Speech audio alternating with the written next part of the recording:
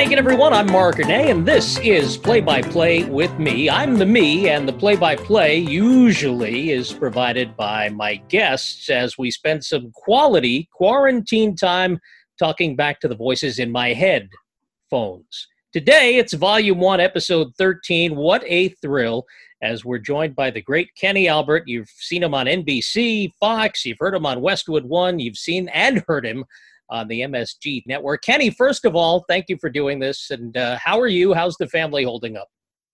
All good, Mark, on our end. Thanks for having me on. Thank you for the kind introduction. And episode 13. So I guess unlike many of the hotels we normally stay in, you did not skip from 12 right to 14, I guess. No, you know what? I have no superstitions whatsoever. And Nor if do I did, they'd all be blown up by everything that's been going on for the last 10 weeks. So serious question. On a not so serious topic, we start things off, but this is the time of year that you are usually making like an actor with two first names. I'm referring to Steve Martin in his role of Neil Page in Planes, Trains, and Automobiles, because usually the middle of May, you're involved with the NHL playoffs, either on TV or radio or both. If not the NBA playoffs with the Knicks, you have Major League Baseball obligations. And on top of all that, this being an even year, you would be getting ready for the Winter Olympics, or I beg your pardon, for the Summer Olympics in Tokyo, which obviously have been postponed. So as busy a guy as Kenny Albert usually is on May 18th, what the heck are you up to? Well, that's a great question. And normally this would be a hectic time of the year, like you said, during the NHL playoffs from mid-April until early June, crisscrossing the country, especially over the first two rounds, working various series. And if the Rangers had made it to the playoffs this year, bouncing back and forth between Rangers radio and NBC and NBCSN assignments. But instead, it's day 68 of the quarantine here in northern New Jersey at home, and have been home since March 12th. The last event that I worked, Mark, was March 11th. It was a Rangers game in Denver, Colorado against the Avalanche. And the trip actually started on Monday. We flew with the team to Dallas, played a game against the Stars on Tuesday, March 10th. And things started to take a little bit of a turn earlier in that week. For example, in both Dallas on Tuesday and Denver on Wednesday, at the morning skate, where all of the media members, broadcasters normally go into the locker room after practice, conduct interviews. Well, on March 10th and 11th, the locker rooms were closed. Right. We were not able to surround the coach as we normally do, David Quinn of the Rangers, and stick our microphones and audio devices in his face from about 6 inches away. Instead, he was sitting at a table, and we had to place our recording devices on that table. So obviously we had all heard and read about the coronavirus over the previous few months, but it really started to hit home during those two games. And then it was right before the game against the Avalanche. I was up in the broadcast booth in Denver, and the reports started to come out about the Rudy Gobert situation with the Utah Jazz. Yeah. The NBA subsequently putting a pause on their season. They played the game that night. The Rangers wound up getting a point. They tied it late, lost the game in overtime. And bit of a funny story when I think back. I was scheduled to fly the next morning from Denver to Miami on Thursday morning for a Knicks telecast on Friday. And then I was going back out to Arizona to meet the Rangers for a Saturday game. Wow. So about an hour before the game in Denver, I received word that the NBA has postponed at that point, or at least put the season on pause. So all of a sudden, I did not have to get on that flight to Miami the next morning. I was going to fly with the Rangers to Arizona that night. The only problem was my suitcase was still back at the hotel because I was not scheduled to travel. So a very nice woman on our crew offered to go take my hotel key, gather my belongings, which she did. Wow. Brought them back to the arena because at that point, nobody was thinking that this might happen with the NHL within the next 12 hours, which of course it did. Right. So the Rangers made the decision not to fly to Arizona that night. So now I have my luggage at the arena like everybody else. We all headed back to the hotel, checked back in. And then the next morning when we left for the airport in Denver, we still did not know whether we were going to fly to Arizona for the next game or back home to New York. We all figured it would be New York. Right. And as we were waiting on the tarmac, the NHL owners, Board of Governors held their conference call, and we did wind up flying back to New York. And I've been home, like I said, since late afternoon, Thursday, March 12th. So you got home fairly easy fashion compared to some of the other guys. Obviously, those who are from across the Atlantic Ocean may have had a more difficult time. But as far as you know, because we're hearing now that maybe we'll have some sort of finish to the season in both the NBA and the NHL, but I would think it would be exponentially more difficult to try and regroup everybody from hockey who has gone off to all four corners of the globe. What do you know about any ability or inability for these players to get back to be able to finish the season if indeed that's what they decide to do? Well, I don't have any inside information. I'm reading and hearing the same things that you and the listeners are. And I know there are so many scenarios that have been thrown out there, not only regarding the NHL, but the NBA and Major League Baseball and the NFL. And the latest that I read regarding the potential return of hockey would include possibly 24 teams in some kind of a playoff in four different cities. But to be honest, I really don't know much other than what I read. Things seem to change every day. Not sure how that would work with the travel restrictions. So we'll all keep our fingers crossed, but we'll have to wait and see. Yeah, now obviously you don't have to worry about the Olympics this summer. They've been pushed back to next, and we'll cross our fingers and toes that actually happens. But in the unlikely event, Kenny, that everything comes back at the same time, you've got hockey, you've got baseball, and at some point, hopefully for the NFL fans, that league too. Where does Kenny Albert's attention go first? I hadn't really thought about that yet. Obviously, we're all just hoping that everybody stays safe and stays healthy, and that once things can come back close to normal, as close to normal as we're going to have in the very near future, I guess in a sense, it could resemble what I've gone through during the month of October the last several years. Normally, and like you said, Mark, it could happen again when sports do in fact return, but normally up until 2020, October was the only time period when all four sports would take place simultaneously. The NFL regular season, the NHL regular season, the baseball postseason, and the NBA preseason. The regular season usually starts around October 20th. So I've had some instances over the last several Octobers where I have worked four different sports over the course of 7 or 8 days. So I guess that's something that could become the norm over the next few years if, in fact, hockey, for example, does come back in the summer and football starts and baseball comes back. And there's always the chance that next season could get pushed back a bit in hockey and basketball. If they do finish the 2019-20 season, perhaps the 2021 regular season doesn't start until December, and then it could go until July next year. So it could lead to some crazy scenarios. It could lead to some really fun scenarios for sports fans watching their favorite teams on television who could all be playing at the same time. You mentioned the four sports in 7 or 8 days. If memory serves, though, 10 or so years ago, maybe it was 2009, didn't you do 4 sports in 4 days? You had baseball, football, basketball, and hockey? There's a slight asterisk on that. I did. But the baseball game, I was not in the play-by-play role. I was doing post-game interviews. Okay. The Yankees-Angels after Game 6 of the American League Championship Series. Right. I did work a football game in Pittsburgh. It was Brett Favre with the Vikings and the Steelers. It was a great game on a Sunday afternoon in October 2009 in Pittsburgh. Flew back to New York immediately following the game, went to Yankee Stadium, handled the post-game interviews for that game, and then worked a Ranger game the next day. There was an off day Tuesday and then a Knicks game, I think, in Miami on Wednesday. So it was 4 sports in the span of 4 days. But as far as play-by-play, I think my personal record is 4 in 7 or 8 days, which happened, I'm pretty sure, both in October 2018 and then 2019 again. That's still crazy. That's crazy. I think when the Yankees played the Phillies in the World Series, I might have done 3 events in one day. I had the marathon that morning. the Giants played the Eagles, and then the Yankees played the Phillies. Wow. I know I did attend as a fan the final game of that World Series in 2009 with my daughter, who was 10 at the time. She's now 20.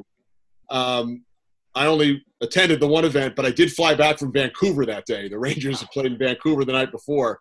I flew home and pretty much met my wife and daughter in a parking lot. My wife dropped my daughter off at a restaurant on the New Jersey side of the GW Bridge. She brought me a change of clothes, a blanket, because it was pretty cold that night, and then we went right to Yankee Stadium for the game. Oh, my. Obviously, aside from the work you're missing, what else in this just ridiculously bizarre time in all of our lives are you missing? Well, I think just the interaction with colleagues and friends. We've been pretty isolated, as I'm sure most listeners have been. On one hand, it's been great to spend family time that a lot of us normally would not have the opportunity to do. My kids are 20 and 17. The older one was in Australia when all of this craziness actually started on March 11th and 12th, and she flew home about a week later. She was studying in an abroad program. Younger one is a junior in high school. So we've been home for the last 60-plus days, and especially with my crazy travel schedule, I'm never usually home for 4 or 5 days in a row, right, aside from the summer. So we've had, as we tape this on May 18th, 67 consecutive dinners at home together. And I usually probably eat dinner at home 5 or 6 times a month, if that, during September through early June. So there have been a lot of positives. Fortunately, we're all healthy. Like I said, a lot of family time. Have caught up on some TV shows and movies and books, which I might not normally have the opportunity to do. Have taken a lot of walks, usually about an hour each day. We have a Peloton bike, so have certainly exercised a lot more than normal when life is so hectic on the road. So there have definitely been some positives, but miss the interaction with friends and colleagues. We've had some Zoom get-togethers.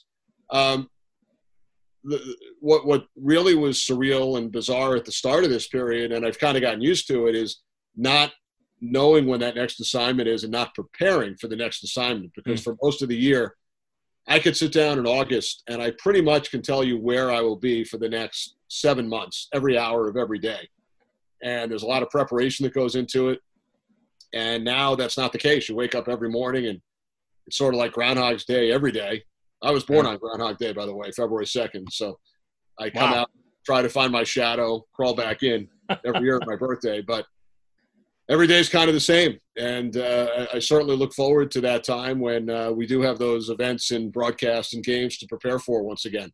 Peloton, by the way, has been my salvation. I've been on 28 days in a row now, and I think 40 of the last 42. There you go. Well, we have the bike. We're a big Peloton family. One of my wife's good friends is one of the instructors right from the start 5 or 6 years ago. So you may hear shout outs to my family every so often when you're on the Peloton bike. Nice. Good stuff. Your daughters generally don't have dad around this time of year, as you mentioned. And they're of an age where, most kids having dad around and having mom around most of the time is a drag. And I know that's a term that our generation uses, but the current gen doesn't. But how are they handling having mom and dad around all the time? I'd have to say very well. Dad probably is the brunt of most of the jokes within the household. But I have to say, for the most part, not being able to see friends up close. They have had some visits while social distancing. But, at that age, they do become so used to their independence, whether at college or studying abroad or even during the high school days. So it's definitely been a bit of a transition, and certainly will be a time in their lives that they will look back on and tell their children and grandchildren about. But I'd have to say overall, it's been definitely a positive experience on their end as well. I don't think they're too sick of us yet, only at certain times. Right. Well, it's only day 68. So. Right, exactly. Let's wait until day 72 and see how it's going. We'll check back with you later in the week. I do want to talk about your career, which has obviously come as part of a broadcasting family.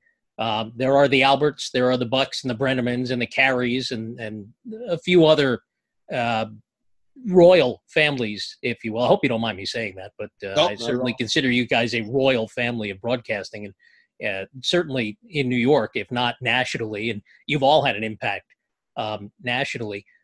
You've been at this. I still can't believe, I was on that Zoom call with you, Dave Leno hosted last week, and I still can't believe that you've been on the national scene now for 30 years. To me, that's insane, because I'm only 29. I thought it was 28. I'm getting younger, as I'm like Benjamin Button. But how strange is it for you to look back and think that it's 30 years now? I can't believe how time flies. Yesterday, as we tape this, May 17th, was the 30th anniversary of my college graduation. Can't believe that's been 30 years. And basically a month later, drove down to Baltimore, very fortunate to get hired by the Baltimore Skipjacks of the American Hockey League at that time, and started a professional career 1 month after college graduation, which was 30 years ago yesterday. So it is hard to believe. I still look back on those 2 years in Baltimore, wouldn't trade those in for anything. Was hired to do radio, but had a hand in just about all other departments in the team office, public relations, marketing, sales. And then once the season started in October of 90, 4, 5, 6, 10-hour bus rides with the team, but just such great memories. Our assistant coach was Barry Trotz, who's now the coach of the Islanders, and I was assigned with Barry. We were road roommates on the road for 2 years on every road trip. To save money, they put the radio guy and the assistant coach together in a hotel room. Joel Quenneville played for our team for about 40 games during the 90-91 season.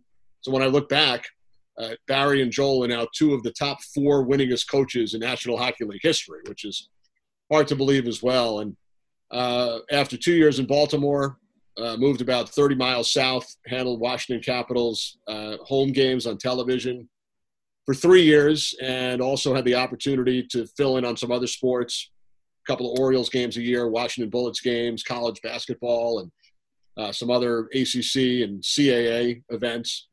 And really the huge break at the time was in 93, late 93, early 94, when Rupert Murdoch comes in and swipes away the NFC package from CBS, who had it for 35, 37 years. And at the time, I loved doing hockey. That was my goal, was to do hockey on the radio, which I had done for a couple of years, and then moved over to the cable TV side in DC, and never really thought that I would have an opportunity to work the other sports on such a regular basis, especially with the overlap. And at the time, CBS and NBC had the Sunday afternoon NFL packages, and all of the play-by-play announcers were veterans, legends in their 40s and 50s and 60s who have been doing it forever. And Fox comes in, and the executives made the decision, we're going to hire a couple of veteran crews, legends, Pat Summerall and John Madden on the number 1 crew, and Dick Stockton and Matt Millen on the 2nd crew. And they brought a lot of us out to LA for auditions. And I'm 26 at the time. Joe Buck's 25. Tom Brenneman's in his late 20s. Kevin Harlan's probably in his early 30s. And the 4 of us wind up getting hired as the number 3 through 6 play-by-play announcers. And again, we're all totally in the right place at the right time. If Rupert Murdoch doesn't bid crazy money for the NFC rights, none of us are ever doing NFL games. Yeah. That led to working hockey games on Fox and baseball games on Fox, and in later years, boxing on Fox, and several different sports. And I love the variety, but thinking back, we were all the right age and the right place at the right time. And I'm proud to say that myself, Joe, and Tom are still at Fox 26 years later. Kevin Harlan's had a great career at CBS and Turner after leaving Fox after a couple of seasons. So that was huge, getting the opportunity to start from the ground floor with Fox Sports. They did not even have a sports division until late 93, early 94. And then in 95, I wound up moving back to New York after 5 tremendous years in the state of Maryland. Loved every minute down there, and had the opportunity to start with MSG Network and the Rangers on the radio side. And then that led to, over the last 10 years, about 20 Knicks games per season on the TV side as well. Yeah, unfortunately, Mike Breen has other obligations sometimes, so you have to pick up his crumbs. Well, MSG is so great about it with myself for the last 25 years, allowing me to miss Ranger games during the NFL season. Same with Sam Rosen, who's worked NFL on Fox games for many, many years. And then Mike Breen, who's the voice of the NBA on ESPN and ABC. So when he misses games to work his national events, I'm the beneficiary on the other end and get to slide in next to Walt Clyde Frazier. It's an amazing crew. I've asked everybody who's been on the podcast who they wanted to be when they grew up in a sportscasting sense. And obviously, there's nobody else in your particular circumstance who would be following in the footsteps of their dad that we've had on. Obviously, we talked about Tom Brenneman and Chip Carey and Joe Buck, but haven't had them on yet. We're working on that. But did Kenny Albert want to be dad when he grew up, or was there somebody else that you had in your sights that you wanted to be the next ... Maybe Wayne Gretzky, but I knew that was never going to happen. I did play club hockey in high school and college, but never came close to reaching any high level on the ice. But, of course, it was just such a great childhood growing up, going to games and tagging along to the WNBC Channel 4 studios at 30 Rock and really learning via osmosis. It wasn't like he sat me down in a classroom and started teaching lessons. I would just soak it all in. And when I was old enough, started to do the stats for him at Rangers games and then Knicks games after that. And, also my uncles, Al and Steve, who were broadcasters for a long time. They both did hockey, basketball, and boxing. Steve did the Jets on radio for a couple of years and did the Mets on TV and radio for a few years as well, replacing Lindsey Nelson. He was really the first to break into the Mets had the unbelievable triumvirate of Bob Murphy, Lindsey Nelson, and Ralph Kiner. And when Lindsey Nelson moved back west in '79, Steve was the first announcer to step in, aside from that original group of three who had been with the Mets since 1962. Yeah. So I always joke that the gatherings at our house for birthdays and holidays were like the first all-sports radio station. I would sit there and listen, and they would tell stories, and it was great. Also enjoyed listening to other broadcasters. We didn't have cable TV until I was 17 or 18 years old. Our area on Long Island was not wired for it, so I was a big radio listener. And guys like Doc Emmerich and Howie Rose, who was early in his career at that point, I would listen to all 9 New York sports teams. The Devils moved to New Jersey in '82, and Larry Hirsch and Fred Shiro. I have great memories of listening to those broadcasts as well. So I would listen to all of them. I would position the kitchen radio facing a certain direction, and I would pick up Hartford Whaler games. And I've told Chuck Caton the story on many occasions, who's the legendary broadcaster for the Whalers and then Carolina Hurricanes. And I would even sit there in the kitchen and listen to Hartford Whaler games for 2.5 hours. Wow. Yeah, we've been very lucky over the years to have the elite of the elite calling our games. Is hockey still your favorite of the bunch? I love them all, and it's tough to rank the sports, and I've been so fortunate to work in all 4 now for a long time. But hockey was certainly my favorite growing up. Like I said, I played club hockey in both high school and college. Little known fact, Mark, I didn't score many goals, but I scored the first goal in the history of the NYU club hockey team back in '86. How about that? Goal number 1. Where's the puck? Don't have the puck. I don't think I have the puck, but it was at the old Sky Rink, 33rd between 9th and 10th, 16th floor of the building against the College of Staten Island, a weak wrist shot from the right circle that somehow got past a highly screened goaltender for the first goal in NYU history. But the hockey that was my goal, to do hockey on the radio, and have done probably close to between 1,500 and 2,000 NHL games now at this point.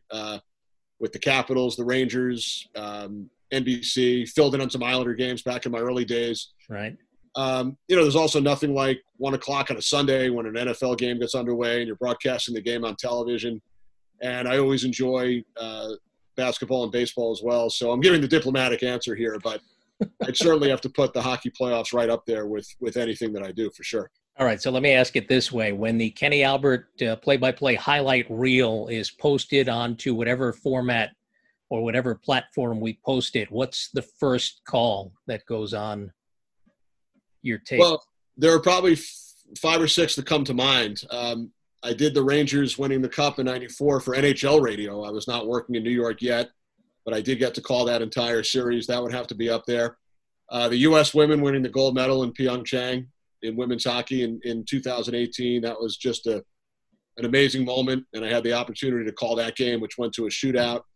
The Jose Bautista bat flip game in 2015 with Fox, called that game. And that's probably the one I get asked about the most, ironically, considering over the course of a year, I do fewer baseball games than the other sports. But that moment is one that I get asked about all the time. In football, San Francisco, New Orleans, a divisional playoff game in 2012, 4 touchdowns in the last 4 minutes. Drew Brees, Alex Smith going back and forth. That was, of all the football games I worked, that's probably at the top of the list as far as excitement and what the game meant. There were over 40 million people watching it on TV. I worked one Super Bowl, the international world feed, the most recent Giants-Patriots, Super Bowl 46 with Joe Theismann. Had the opportunity to call that game. And in a non-play-by-play role, did the post-game interviews for the Yankee Red Sox, the 2 Game 7s in 2003 and 4. So wasn't doing play-by-play for those games, but I was in the clubhouse interviewing all of the stars after the game. So I probably have to throw that in as well. I had the Victor Cruz 99-yard touchdown catch for the Giants against the Jets. Right. Christmas weekend 2011. Did a lot of Giant games during those 2 Super Bowl runs. Game in Buffalo in a hailstorm. Ahmad Bradshaw had an 88-yard touchdown run. I had Terrell Owens stomping on the Cowboys star back in 2000 when he was with the 49ers. I had the memorable Michael Vick touchdown run in Minnesota, zigzagging 45 yards downfield, went up the tunnel after he ended that game in overtime. So there's a number of games that come to mind. The Rangers run to the Stanley Cup final in 2014. So many Game 7 victories during the Henrik Lundqvist era. Game 7 in Pittsburgh that year. Game 6 at the Garden when they beat Montreal 1-0 to advance to the Stanley Cup final. So I know I gave you more than 5, but those would certainly have to be on the list. Also, NBC hockey playoff games, overtime games in St. Louis, Pat Maroon, Game 7 overtime, double overtime last year. Triple overtime game involving Anaheim and Chicago in 2015. LA and Chicago, Game 7 of their Western Conference Final in 2014, which went to overtime. So I probably have to narrow it down, but those would be the ones that certainly come to mind. It's remarkable. I don't remember what I had for breakfast 2 hours ago, and you're not reading off a piece of paper. Not reading off anything. And also a 20-inning, you might remember this one, 10 years ago, Mets and Cardinals, 20-inning game back in 2010, and never left the booth to go to the men's room once.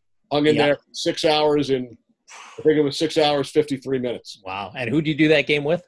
With Tim McCarver. Wow. Hall of Famer. Who probably did get up a couple of times. Only once or twice. Really?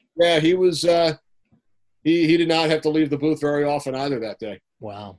So let me ask, a lot of people have been watching these rebroadcasts, these great moments in franchise history that everybody's been reliving. And I'm talking to play-by-play guys, and the bulk of you try and convince me that you're not doing play-by-play when you're watching these things on TV. Kenny Albert, Truth Time, when you're watching, the Rangers' greatest hits and the Islanders' greatest hits, and some of these Yankee and Mets classics, do you find yourself even just a little bit calling some play-by-play to try and keep that muscle memory? Even before this period, I think for those of us who do play-by-play, when you watch a game that you're not working, sometimes you do certain sequences in your head. I'm not doing it out loud into a microphone, but definitely in my head at times. They have replayed a number of games that I've worked on various networks, hockey, football, baseball, basketball, and I've caught a couple of them. And I could do this with some of my longtime color analysts as well. When I go back and watch a game from 5, 6, 10 years ago, I can almost predict what either myself or the color analyst is going to say next. I do have that skill as well. I don't know if that would earn me anything working at a carnival, but the guys that I've worked with for a long time, I can often predict when I go back and watch those old games what's coming out of their mouth next. All right, you mentioned the Rangers, and they were in the midst of an interesting season. Henrik Lundqvist, there were trade rumors. Would he stay?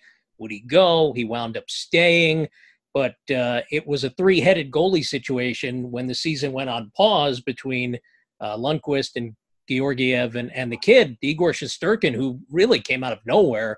I don't think anybody expected that he would have the kind of rookie season that he was having. So how do you think let's work off the assumption that there is no resumption of the season. Otherwise, we will find out. But how do you think this season would have played out for the Rangers? Well, they were on a roll. They were 11 points out at the All-Star break in late January. And by the time the season came to a halt, they were within 2-3 points over that final couple of days stretch. I think they have a really exciting team with youth and speed and skill. Signing Artemi Panarin last summer was a huge free agent signing. He was having an MVP-type year.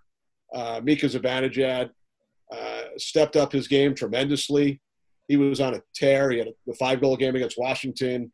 He had scored a goal, I think, in 12 out of 13 games during that stretch prior to the stoppage.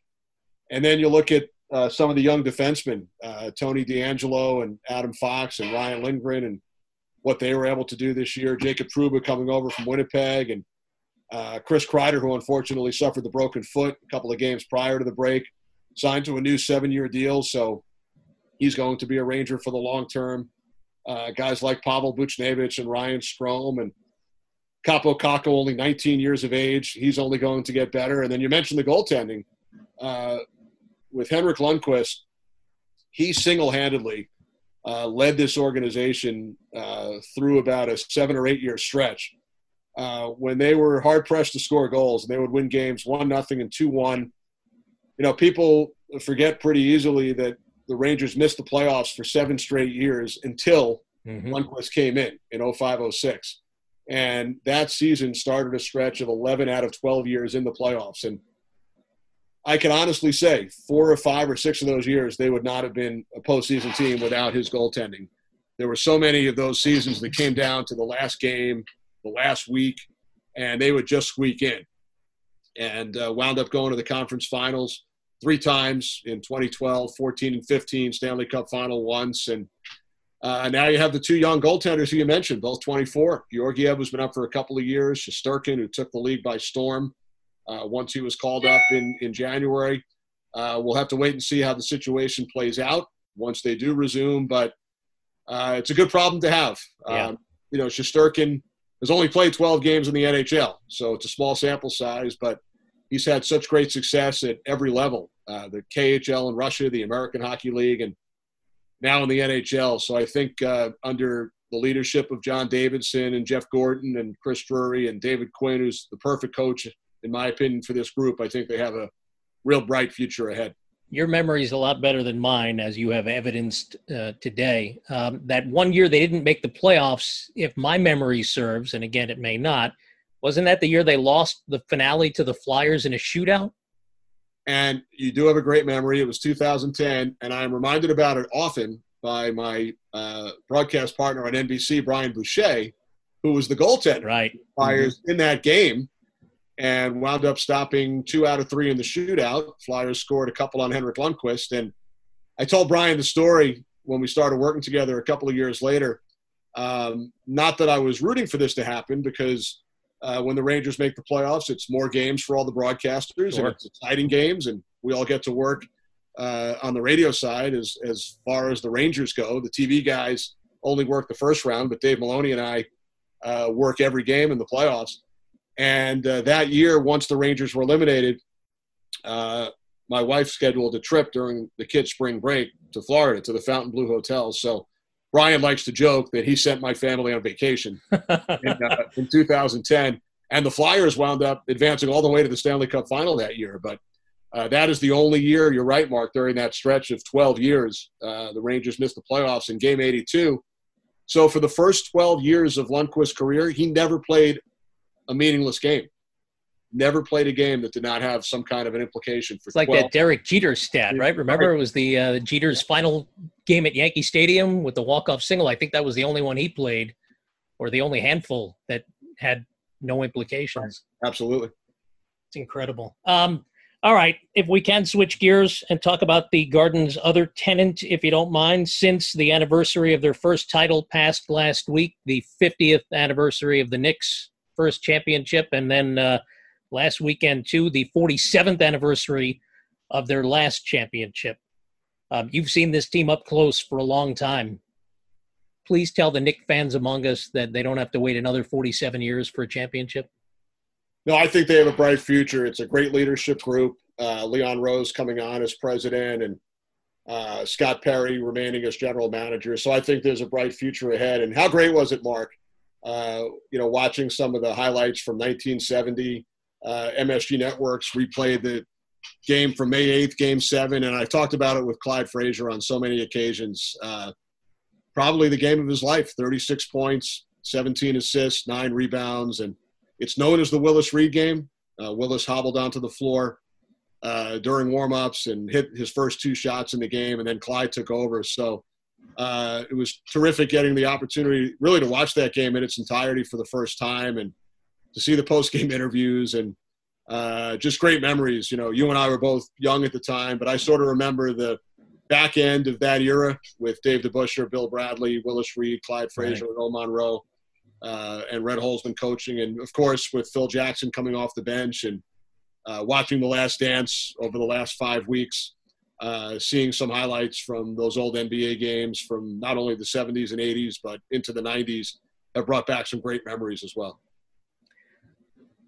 So we're talking to play-by-play announcers, and obviously a little play on words with the word play. When you're with the family in this extended time, and as you mentioned at the outset, this is day 68 of the quarantine in the New York City area. You playing any board games? We did play Rummy Cube a couple of times. Okay. We pulled that out. I did play early on during the quarantine some Scrabble online, some Rummy Cube online as well. We do have a bunch of other board games in the closet downstairs, but if memory serves correct, the only one we pulled out so far has been Rummy Cube, which is a personal favorite of mine. You have to give 1010 Wins midday anchor Larry Cantor a little props. He is cleaning my clock in online Scrabble right now. Well, good luck over the coming weeks. I can catch him. I've got a really good record against almost everybody else, but Larry is just destroying me. Kenny, when we do get the all clear, aside from working out all of your very complicated travel arrangements, what do you expect will be the first thing that you actually do? That's a great question. It's all speculation at this point. Hopefully, it's in the not too distant future. And there's been a lot of different scenarios, as we discussed earlier, thrown out about hockey and football, which are the two that I do on a full-time basis. So hopefully it's one or both. I know the NFL did release not only the regular season schedule, but the preseason schedule. But it's really all in the hands of the scientists and the doctors at this point. And the number one priority, of course, is testing and a vaccine. And hopefully when that's all sorted out sooner rather than later, we'll be back to calling sports and doing updates on 1010 Wins. By the way, growing up on Long Island, WFAN did not come into play until 1987. Yeah. And I mentioned earlier I didn't have cable. I was a huge 1010 Wins fan, 15 and 45, sports updates every hour. I'm being serious, Mark. Well, it wasn't me 33 years ago. It was not you, 33. But I was a huge Vancouver Canucks fan as a kid for whatever reason. I'm not sure how that happened. The uniforms. Had to be the uniforms. It was pre the uniforms you're referring to. It was when wow. the old black, before the black and gold, they had the green and blue, which they've actually gone back to. Yeah. But I did have the red, yellow, and black with the V on the front. I did have that as well. But pre-internet, the only way that I could get Canucks scores, they played late games on the West Coast for the most part, would be to turn on 1010 Wins. Huh. And I remember on numerous occasions, this is a true story, waking up in the middle of the night at like 2:15, 3:15 a.m. and turning on 10-10 Wins just to get the Canucks score. We wouldn't get the box score in the newspaper until 2 days later. Right. On the post game. So 10-10 Wins was really my first introduction. And then Sports Phone came along a couple of years later. But 10-10 Wins was free. Sports Phone, I think, was 10 cents a call at that time. I think at one point during my college years, maybe early in my career, I talked about this in an article. And the general manager of 10-10 Wins at the time, I can't remember his name, actually sent me a very nice pen, 10-10 Wins pen. Oh, wow. With a logo on the side, because I had been such a big listener back in the day to get the Vancouver Canucks score in the middle of the night. Did you ever work at Sports Phone? I did not. I had a lot of friends that worked there. Okay. Rich Ackerman was my college roommate who for many years has been with WFAN and CBS Sports Radio. And during our college years, he was working at Sports Phone, and I had other friends there as well. In high school, though, I was a frequent caller and winner of the Sports Phone quiz. The quickie quiz, yep. Quick quiz. I would rush home from school at 3:20 every afternoon. Yep. They would have a quiz question, and some of them I knew the answers to. Others I would look up in various books that we had at home. And I remember winning tickets to sporting events, winning various sports books. And I'll run into people sometimes who also were participants in the Quickie Quiz back in the day. This is back in the early to mid 1980s. But again, had a lot of friends that wound up working there. John Giannone, who's the Rangers' terrific reporter on MSG, was at Sports Phone for many years. And I always love hearing the old stories about what went on in their studios back in the day. Yeah, it's funny. I tell Howie Carpin that it's basically his fault that I'm in this business, because if he and Cangelosi and King Wally, who does the PA for the Knicks, if those guys weren't so good at what they did back in the Sports Phone days, my interest probably would have waned, and I would have gone off to become, policeman, fireman, doctor, airline pilot, whatever else everybody else well, I remember, was doing. I remember all those guys, King Wally, all of the guys you mentioned, Andy Roth, who was a Sports Phone update guy, Steve Cangelosi, who you mentioned, I remember hearing his updates, and then Michael Kay, Howie Rose, John Giannone, Don LaGreca, they all worked at Sports Phone. Jim Cerny, those were the guys who were providing the New York sports fan with all of their scores before WFAN came in. It's amazing, too, that so many of them went into hockey play-by-play. Right. All those names you mentioned. Part of it might be due to the rapid pace of the rapid delivery, that they had to get all the scores in within a 1-minute span, or else they had to do it over. So I think that rapid-fire delivery probably had something to do with a number of them getting into hockey play-by-play. Yeah. Hey, Kenny, as we wrap things up, if you can offer some advice to the generation following us, what would it be? Best piece of advice you could offer? Well, I speak to a number of sportscasting camps, college and high school kids every summer, and you're heavily involved with the camp out at Hofstra as well. My first piece of advice is always to get as much experience as possible, whether you're in high school, college, graduated from college, whether it's an internship, working at a school station, even if it's not the exact area that you're interested in, even if you want to be in front of the microphone, in front of the camera, get behind the scenes experience as well. Do some writing for the school paper. It's all part of it. And I would also recommend, if it is sports and play-by-play or studio hosting, also read as much as possible. Soak in as much information as you can, because you never know what you might get assigned to. In my days in Washington, I was once assigned to work a college wrestling match, and I knew nothing about college wrestling, but I had to study it and speak with wrestlers and coaches and try to learn what goes into it. It was probably the one event I worked where I really had no clue what I was saying. But I think to kids these days who want to get into sportscasting, they have such an advantage. When we were young, these camps did not exist. Right. So high school students can get a head start 3, 4, 5 years before their college days. And the other thing is, when I was in school at NYU, we had a real good Division III basketball program, and myself and my 5 or 6 friends / colleagues at the school radio station would broadcast all the men's and women's basketball games. But we had a fight for airtime at the school station with the music department, the DJs.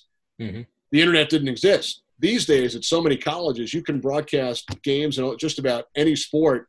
If it's not on the actual school radio or TV station, you could put it out there on the internet. So there are so many more opportunities out there now than when you and I were in school. Yeah. I tell my students at St. John's, they don't believe me, that I read 5 newspapers every day, cover to cover. I had the Daily News, the Post, Newsday, the Times, and USA Today. Every day, cover to cover. You and I are still old school because up until about 5 years ago, I still had all 5 of those newspapers you mentioned delivered to my house. Really? I still get 5 a day, with the exception of Newsday, because they stopped delivering to New Jersey. So I replaced Newsday with the Bergen Record. Now there you go. I do a lot of work and reading and research online. I'm using my iPad all the time. Mm-hmm. However, I still get real newspapers, 5 newspapers delivered every day. I can't say I read all of them cover to cover. There's not enough time in the day, right. But I try to read at least what I need to, and also get a couple of them on the iPad as well for when I'm away traveling. But there's just something about an actual newspaper. When you're online and you go to a newspaper website, for example, you can click on the stories that you're interested in, that you want to read. But when you have the actual newspaper, you see the other stuff that you might not catch online, but it's something that turns out to be important for your research or just for knowledge. And you don't get that all online when you're just clicking on certain headlines. Yeah. So last thing, if you don't mind me asking, we talked about the best advice you would give to up-and-coming sports broadcasters. What, please, is the best advice you ever got? And I want to ask it twofold. First, from your dad, who obviously had, immense amounts of experience. Did he encourage? Did he discourage? Because I think a lot of times when people ask, what's the best advice your dad gave you? He said, something to the effect of find another line of work, or, right. Go get a marketing degree. So what was the best advice your dad gave you? And then along those lines, what's the best piece of advice you got from a non-family member about getting into this career? When I think back, despite my parents giving me a tape recorder for my 5th birthday, and I started announcing games in my bedroom off the television into this tape recorder, never once did they say, you have to do this. You have to become a sportscaster. You have to go into broadcasting. Not once. It was something that I always loved and decided on my own. So there definitely wasn't discouragement, but most of what I learned from him was really via osmosis and sitting next to him and just observing in hotel rooms. The biggest thing I learned was the preparation. I would watch him in a hotel room on a Saturday night, finishing up his work for an NFL game the next day until 2 a.m, or for a Knicks or Rangers game, hopping back and forth between WNBC and the Garden and then back for the 11 o'clock news. So I can honestly say everything I learned was from observing and watching and listening. Mm-hmm. It's not like he sat me down and gave me a lesson even once. It was just I would put my antenna up and pay attention to just about everything. As far as a piece of advice from someone else, that's a tough question. I guess I'd have to go back to my days in Washington with Home Team Sports. And I was hired to do the Capitals games. And I think all of us early in our careers, you do all this preparation and homework and you try to force some of it in. You use too much of your research just to kind of prove to the bosses that you've done the work. Right. And to justify them hiring you. And I remember early in my career with the Capitals, there were probably some games where I forced in too much of this information, and you learn along the way, we've all done it, that you have to let the game tell the story, let the game come to you. And I do remember speaking with Bill Brown, one of the bosses at Home Team Sports at the time and a great friend for many, many years. And I think he pointed out that, hey, look, we know you did the work. We know you do the research and the homework. You don't have to force as much information. And that was a good lesson because you're always trying to prove yourself. But I think I learned during that conversation that you probably would only use 10 to 15% of your information in a given broadcast. You don't necessarily have to force it in to prove yourself. Did you get to work with Jeff Rimmer back in those days, or was he gone already? Well, I did know Jeff very well because we were both play-by-play guys. We never actually worked a broadcast together, but he was working in Washington it was a split package at the time. So I did the home games on Home Team Sports, and Jeff did the away games on Channel 20, WDCA. So we were both with the Capitals organization. Gotcha. He also did a talk show on WBAL in Baltimore, so I would listen. I would often run into him at Orioles games and other events. We actually, I take that back, Mark, we did one period of a hockey game together. During one of my early years with the Rangers, there was a scheduling snafu, and John Davidson had a national game elsewhere. So my partner at the time, Sal Messina, was working the game on TV with Sam Rosen. And due to a scheduling mix-up, they did not send a color analyst on the radio side to Florida for that game. Huh. Nobody realized it until the last minute. Oh, God. So Jeff Rimmer was doing the Florida Panthers at the time. They were not broadcasting that game. He did color with me for one period. So we actually did work one period together. But he's a good friend. I see him whenever the Rangers play Columbus and have great memories. We had a mutual friend, so we would all get together for holidays when I was single and living in Washington at the time. On a couple of occasions, I would get together with Jeff and his family and this other friend of ours as well on holidays. Yeah, I hear Home Team Sports, and I think back to that magical summer of '89 with the Orioles when I was down on the Eastern Shore, and it was Jeff was doing Capitals, and he did some Orioles stuff. Mel Proctor and John Lowenstein did the Orioles games that summer, and I would fill in for Mel Proctor when I was doing the Capitals games. If he had a conflict, he did the Bullets and the Orioles at the time. Yeah. So in April, if there were an overlap, I would fill in for him on one of those games. And Home Team Sport, it was a great place. It was one of the early, really successful regional sports networks. They had the Capitals, the Bullets, and the Orioles. Larry King was one of their original studio hosts for Capitals hockey. Mm-hmm. And they did a great job. It was an honor and a pleasure to work there for the 3 years that I was working with the Capitals and HTS at the time. Well, speaking of an honor and a pleasure, sir, this has been for me an honor and a pleasure. It's been great to catch up with you. I thank you for doing this. Continued good health. And again, fingers and toes crossed that we get to see each other in person, be it at a baseball stadium or a basketball/hockey arena, or worst case scenario, when the NFL season kicks off in September. Well, Mark, really enjoyed it, going down memory lane. To you and your family as well. Stay healthy, stay safe. Love listening to you on the radio and running into you at Hofstra in the summer at the sportscasting camp. And hopefully, instead of doing this over Zoom on the computer, we will see each other at a sporting event real soon. I will look forward to it. That's Kenny Albert. I'm Mark Ernay. Hey, Kenny, thanks for stopping off to play-by-play with me. Thanks, Mark.